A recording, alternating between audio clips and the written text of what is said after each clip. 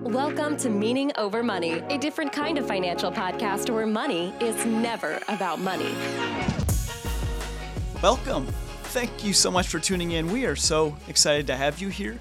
We hope you're having an awesome week, and regardless of when you're listening to this, we hope it adds value to your journey. And if it does add value, it would mean the world to us if you would share with a friend or to rate and review our show. It makes a big difference.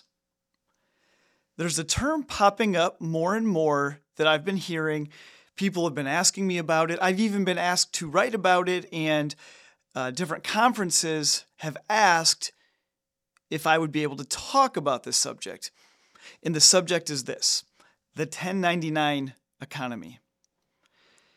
Now, maybe just to summarize what the 1099 economy is. 1099 is in reference to a tax form, and it's a way that you are paid. There's two main types of ways that people get paid. W-2, which is you're an employee, that you work for a company, and then they issue you paychecks, which is something that most of us have done at some point in our life. A 1099, however, you're not technically an employee. You're more of a contractor, a consultant. You're somebody that does work for the company, but you're not technically an employee. And there's a couple big differences with W-2 and 1099. And what I would say is, as a generalization, people do not give the same amount of respect to 1099. In fact, people regularly will tell me stories. And I have my own stories, but I had a client recently who's a 1099. They're a contractor. They kind of have their own business, and they serve different companies. And these companies then issue a 1099 saying, here's how much we paid you, so that you can take the 1099 and you report it on your taxes as income. And these friends would say to me, Travis, people would ask me, when am I going to get a real job? And other people will say, aren't you scared to be a 1099? You don't have any security. And other people say, you're not doing real work as a 1099. That's just kind of a hobby. And it's all down the same road of 1099 equals not real, or 1099 equals risky, or 1099 equals dumb. That's the narrative that I hear and see over and over and over again. Especially this, when are you going to get a real job question? I hear that question a lot. People tell me they receive that question from all different areas of their life. So I thought that maybe this would be a good opportunity to talk about that. I am today, presently, a 1099. I'm a contractor. I have my own company, and I do work for different companies and people, and I get issued 1099s for some of the work I do. And I used to be a W-2. I spent 15 years as an employee. I've been on both sides. I have clients on both sides. I have clients that have been on both sides. And I thought this might be just a good chance to just talk about the differences, because there's a lot of confusion when it comes to what is a 1099. How is it similar? How is it different? And I'll start with this. There's one big difference between a 1099 and a W-2. A 1099, your employer, the person who's paying you, they do not take out taxes for you. As a W-2, you make what you make, and then what you get paid is a lot less because they take out federal, state, payroll taxes, and those all come out. And those get taken out automatically, and then you report that money having come out. On the other side of this, a 1099, no taxes are taken out. If you make $5,000 as a W-2, you might get $3,000 or $3,500 after they take out all your taxes. As a 1099, if you make $5,000, you will get paid $5,000. So as a 1099, one of the things you have to do is account for taxes. You have to take that money and set it aside on your own because they're not doing it for you. For that reason, if you're not disciplined with knowing you're going to owe taxes on this money, you could get burned come tax time. But there's a different nuance when it comes to taxes as well. We pay our federal taxes, we pay our state taxes, but we also pay payroll taxes. And what that looks like is 6.2% for Social Security and another 1.45% for Medicare. And when we get paid from an employer, we have to pay 6.2 plus 1.45, so 7.65% in payroll taxes. But here's something most people don't know. Every time you pay as an employee, pay 7.65% out of your paycheck, your employer is actually paying another 7.65%. You pay half, they pay half. You might not even know that. A lot of people don't know that. So when you have to pay payroll taxes, you pay half, your employer pays half. When you're a 1099, they're not your employer. You're your own employer, so you have to pay both halves. If you have your own business, you have to pay both halves. That right there is the biggest difference between a W-2 and a 1099. If you're making a set amount as a 1099 and you're making the same amount as a W-2, you're actually making more income as a W-2 because you don't have that second tax. So you have to factor in that extra 7.65% of payroll taxes. In other words, if you're a 1099, in order to be the same equivalent net pay as a W-2, you have to gross up your pay by 7.65% to account for the extra payroll taxes that you will have to pay. So that right there is the inherent difference between the two. And I am not saying being a 1099 is bad. I know people that have been 1099s for decades. And 1099 is also, when people talk about it being a 1099, they're also implying a few things. Number one, that you're not getting paid as much. Number two, it's much riskier. Number three, that your income is much more volatile. That can be true. You might have more volatile income. Your income might not be as high. That is all true. But it doesn't have to be. I know some 1099s that make far more than their equivalent W-2 counterparts. So one's not necessarily bad versus good. They're just different, and we have to understand those nuances, those differences. There's something else that a 1099 provides you with. If you are a 1099, that means you are not an employee. That entitles you, when you're a 1099, to deduct various expenses. As a 1099, you might be able to write off mileage or continuing education that applies to your work. You might be able to write off travel. You might be able to write off a home office. And I say might because I'm not giving tax advice here. I recommend you talk to your tax professional about this. If you're a 1099, you need to be talking to your tax professional about this right now. There are a lot of opportunities for you to deduct expenses from your income that lowers your taxable. So this is a really big opportunity for people.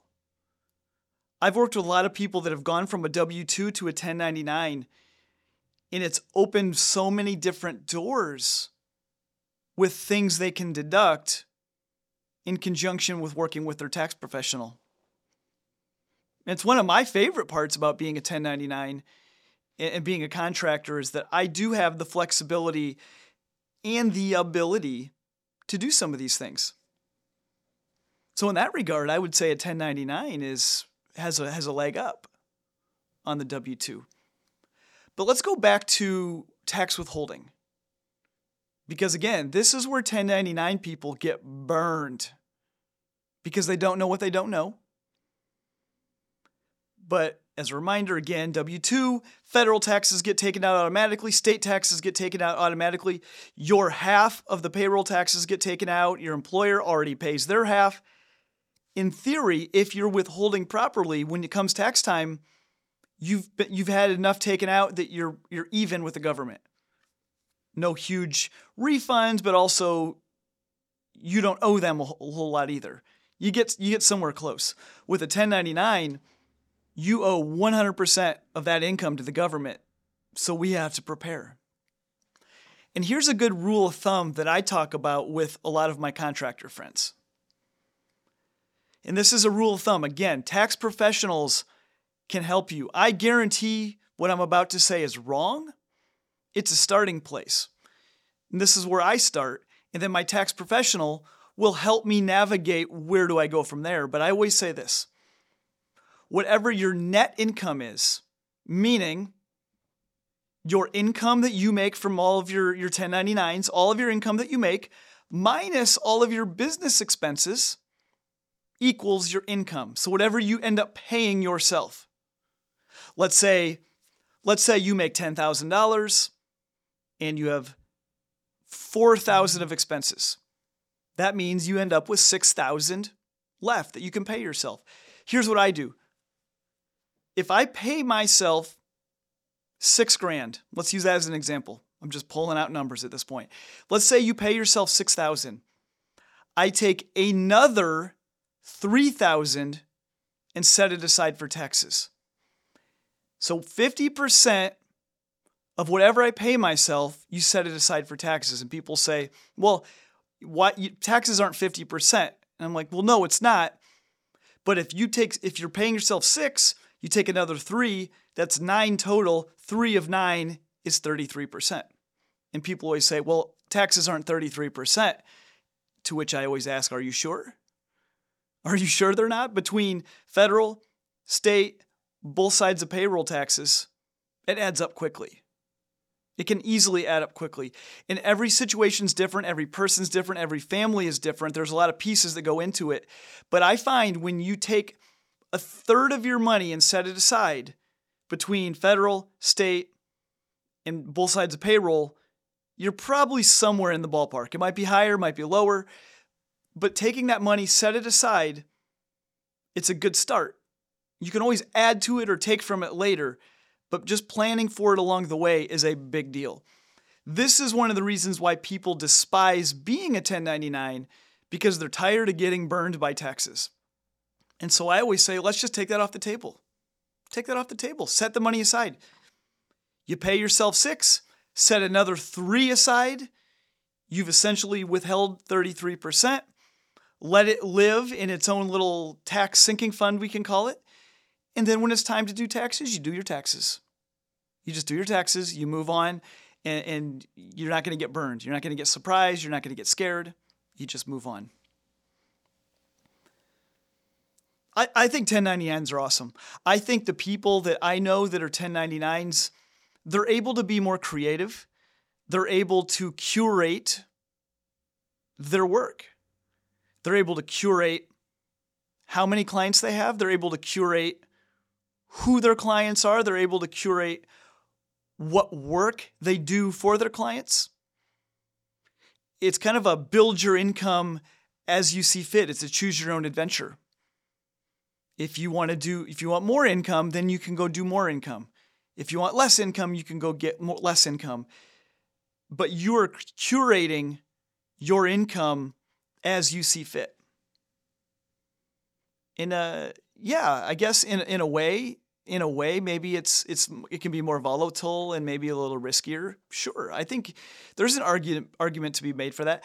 I also think that's one of the things that makes it interesting. That we have to go out, put one foot in front of the other, make and do the right things for the right reasons, serve our clients well.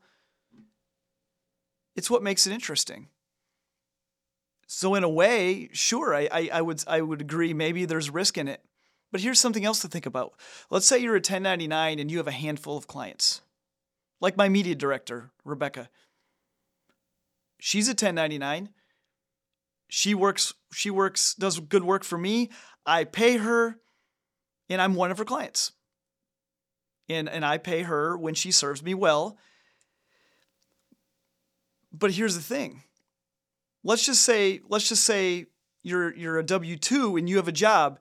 If you lose that job, you lose 100% of your income. If Rebecca and I part ways, Rebecca loses a portion of her income.